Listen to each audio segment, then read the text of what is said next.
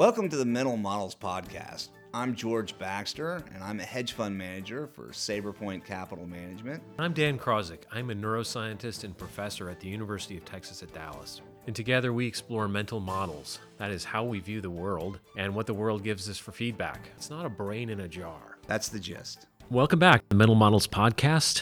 We are going to wrap up our series on investment process tips as to how you would basically finish off the investment, assuming you've already executed it. So there's a set of these episodes that we've been conducting for the last several months, starting with idea sourcing, how you vet ideas, the carrying out of fundamental research, and then analysis. And so now, once we have executed a position, which we assume we've done at this point in the chain, we're not done there. We want to see it come to fruition or exit the process. And there are a whole variety of factors that will impact us there. And then we'll talk today about things you can learn about once you've finished off and exited a position. So here, while we are monitoring and reviewing a position, we typically want to keep a close eye on our pre-mortem and our roadmap.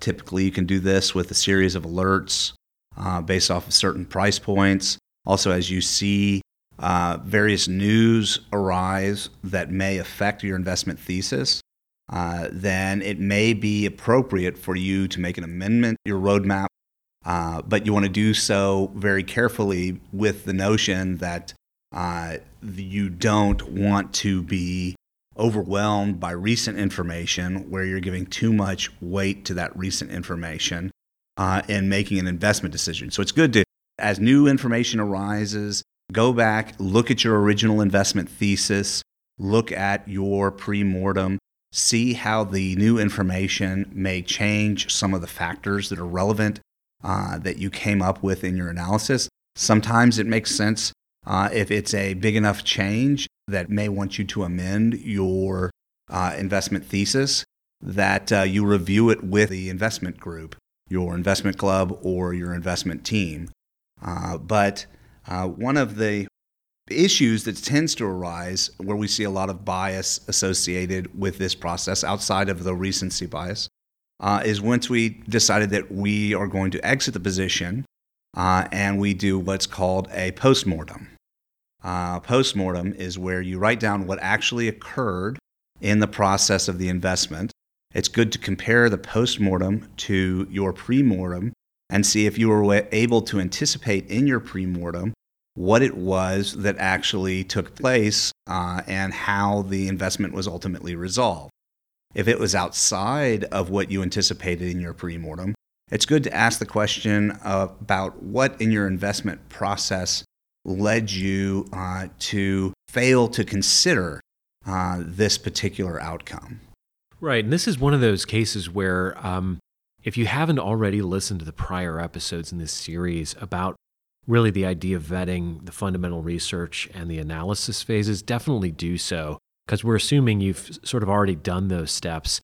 Now, a lot of people don't, right? So it's important to point out where we are right now in this process with you've executed on a position and you're considering exiting. That's kind of where a lot of the action is for a lot of people who may have kind of more rashly entered into a position. What we're advocating for is having done a lot of work up front, right? So you've gone through this rather lengthy process of making a lot of careful projections. And this is really critical when people think about how you avoid biases. The critical steps come before you execute the position. It's how much you've put into it, how sound your reasoning is before you invest. That really helps you to avoid getting drawn into these in-the-moment sort of biases that are extremely hard to see coming and very hard to extract yourself from. So provided you've done that advanced work and have, for example, a pre-mortem about the position and considered how it is going to impact your general portfolio, and you've set in advance your exit point, we're assuming you've done all that, then it's very helpful to look back on the post-mortem, and you'll get the most out of it if you put a lot in up front. So if you did a very thorough job on your pre-mortem, your post-mortem is going to be pretty easy to carry out and pretty effective. If you enter the investment rashly, post-mortem is going to be harder to carry out, but also important because what you're trying to do there is really just determine what lessons you can take from this investment. And you may end up learning more from cases that didn't work out the way you expected. While those are more painful, they are going to be sort of acute psychologically. And I think going through the process of trying to figure out where you might have gone wrong will make you a better performer in the future. The key when you're conducting this process is trying to develop additional nuances to your investment approach. It's a learning exercise. And it's important that you have that premortem, because let's say you have a desirable outcome. Well, if you have a desirable outcome and you don't have a premortem, then you may chalk up your investment process as being great. That whatever you did was perfect. Which leads you to overconfidence in the future and illusions of control, which we've talked about on this podcast before. Imagine the situation where you've written the premortem and you outline those circumstances in which you have had a desirable outcome. But the reality was that the investment outcome, though desirable, had very little to do with what you predicted would be the outcome. So some other factor that you may not have noticed or may have overlooked was more important to the ultimate success of leading to price appreciation in the stock. There, too, is an opportunity for you to explore what you did during the investment process and see where there may have been a gap, even though you had that desirable outcome. Right, and so this is all a chance to really get calibrated with, how well did you do your work on this particular position? And certainly we want you to have good outcomes in the short and long term, but with more of that playing the long game type of focus, always try to take credit for your good work when it paid off. Also acknowledge where your good work didn't pay off.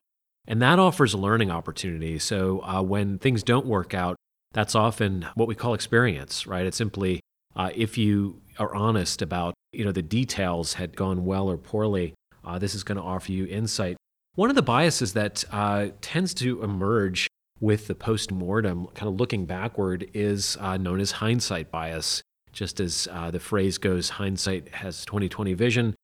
You can sometimes mistake a look back at the events as having played out in only one definitive way and that you turned out to be absolutely wrong. And that's too blunt of a judgment. It's too broad.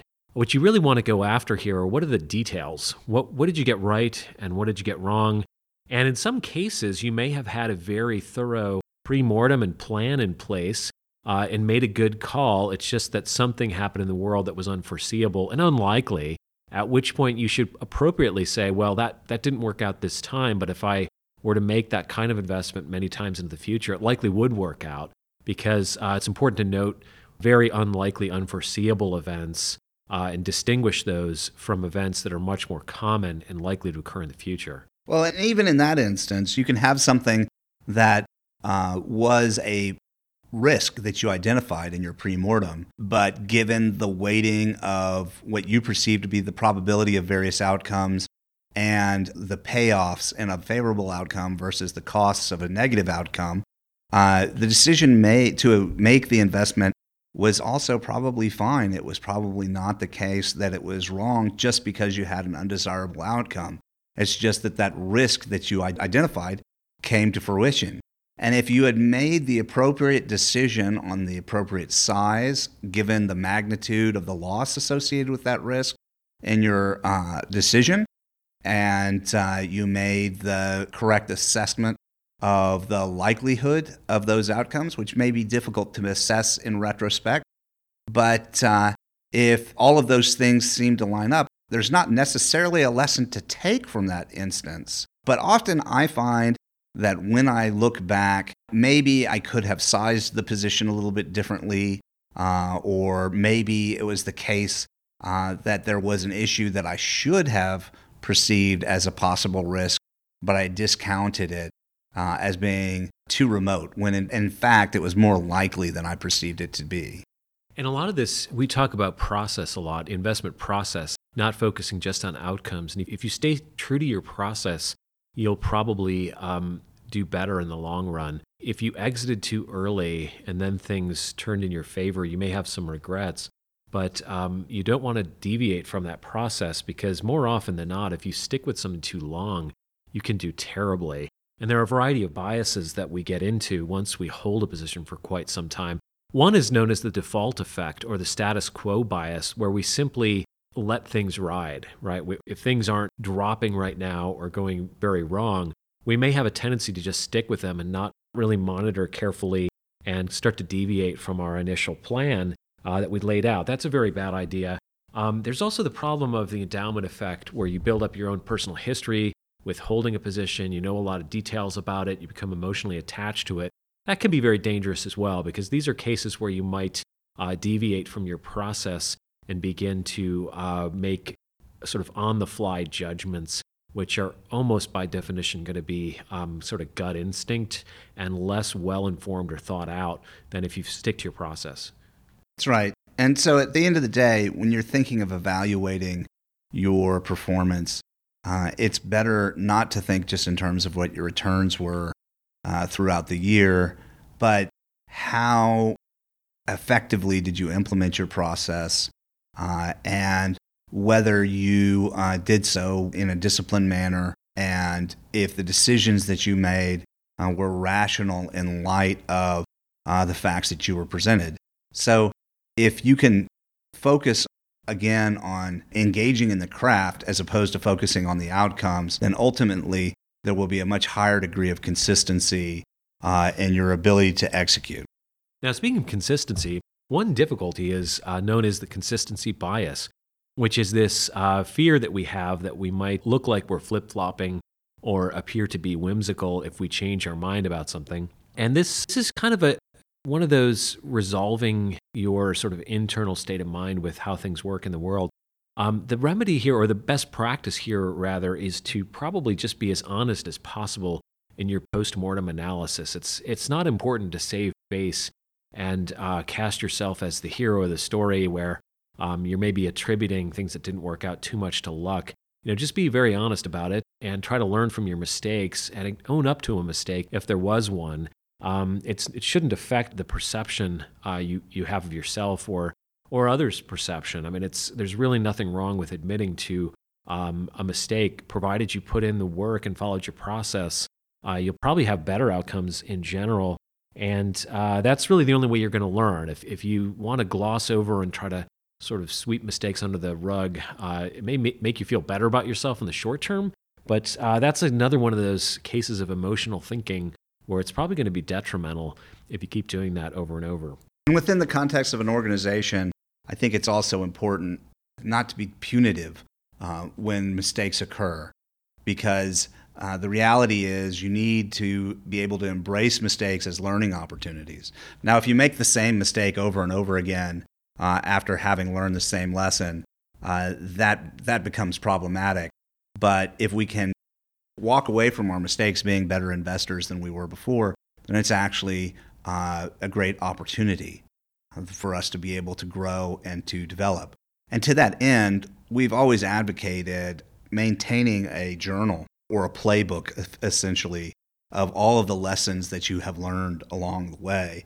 Conducting this post-mortem analysis gives you an opportunity to be able to identify circumstances that may justify an additional entry into the journal or playbook that will guide you in your future decision-making when you're putting together the next potential investment.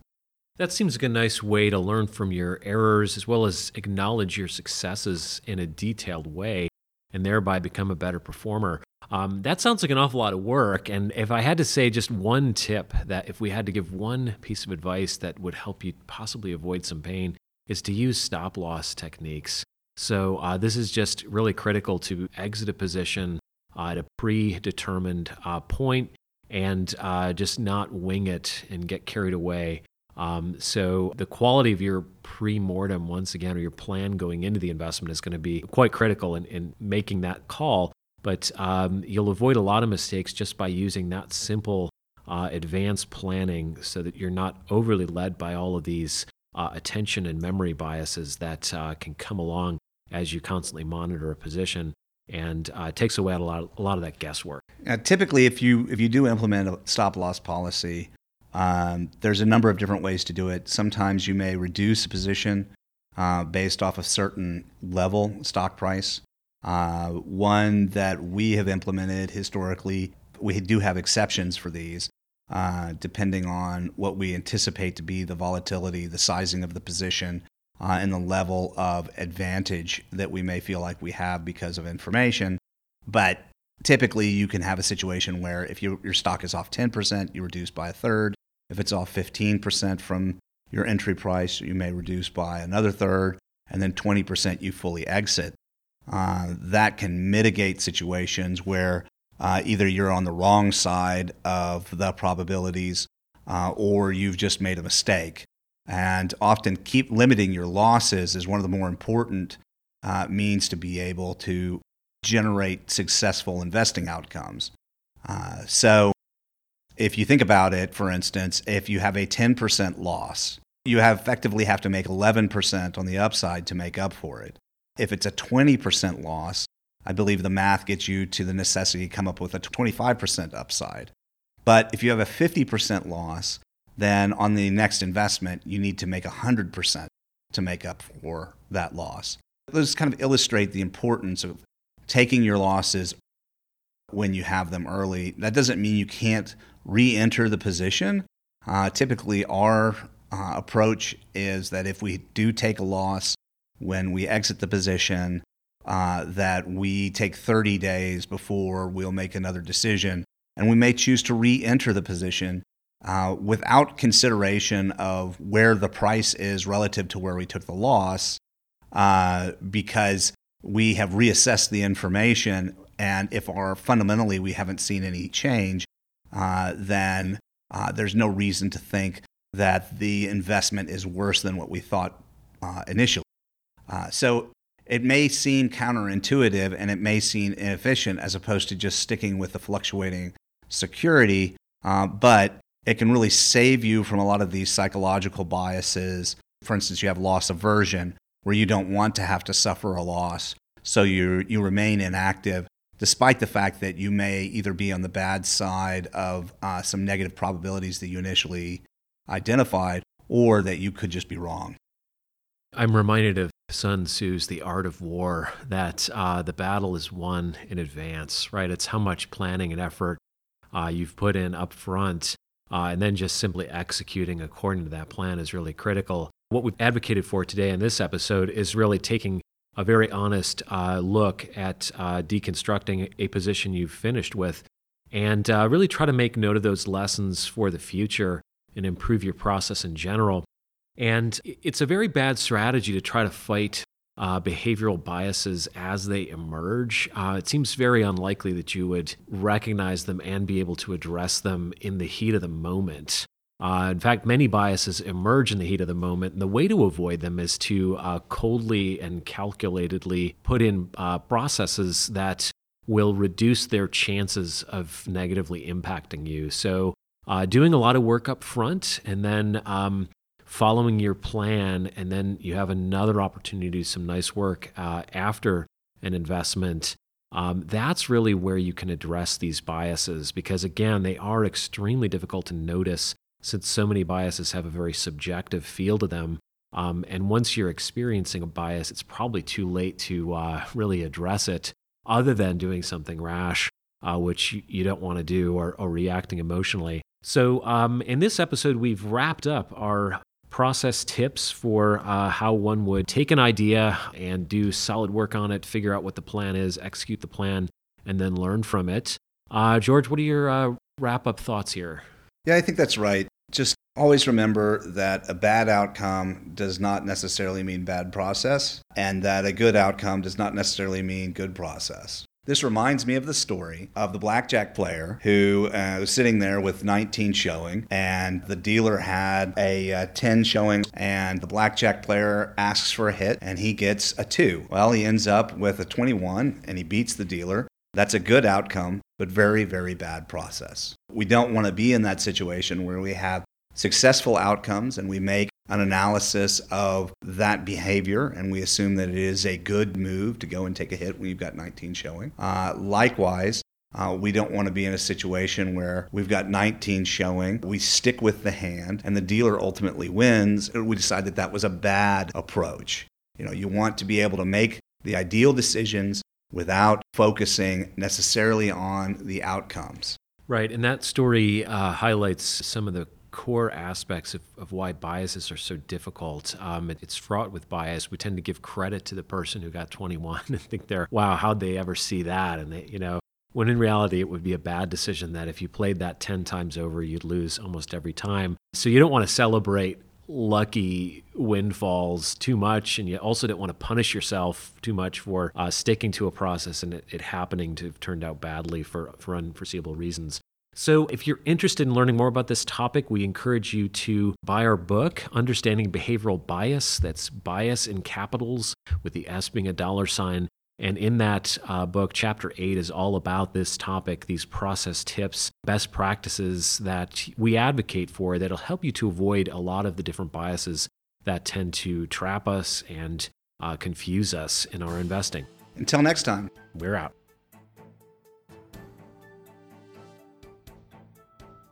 Thank you for spending your time listening to the Mental Models Podcast. Content matters because your brain does not exist in a jar. Please subscribe. Visit mentalmodelspodcast.com for updates on Dan and George's upcoming book release titled Understanding Behavioral Bias, A Guide to Improving Financial Decision Making. Also available on mentalmodelspodcast.com are show notes, book reviews, and upcoming behavioral finance seminars with Dan and George. The Mental Models Podcast can be found on SoundCloud, iTunes, iHeartRadio, and Twitcher. Please subscribe, and thank you for listening.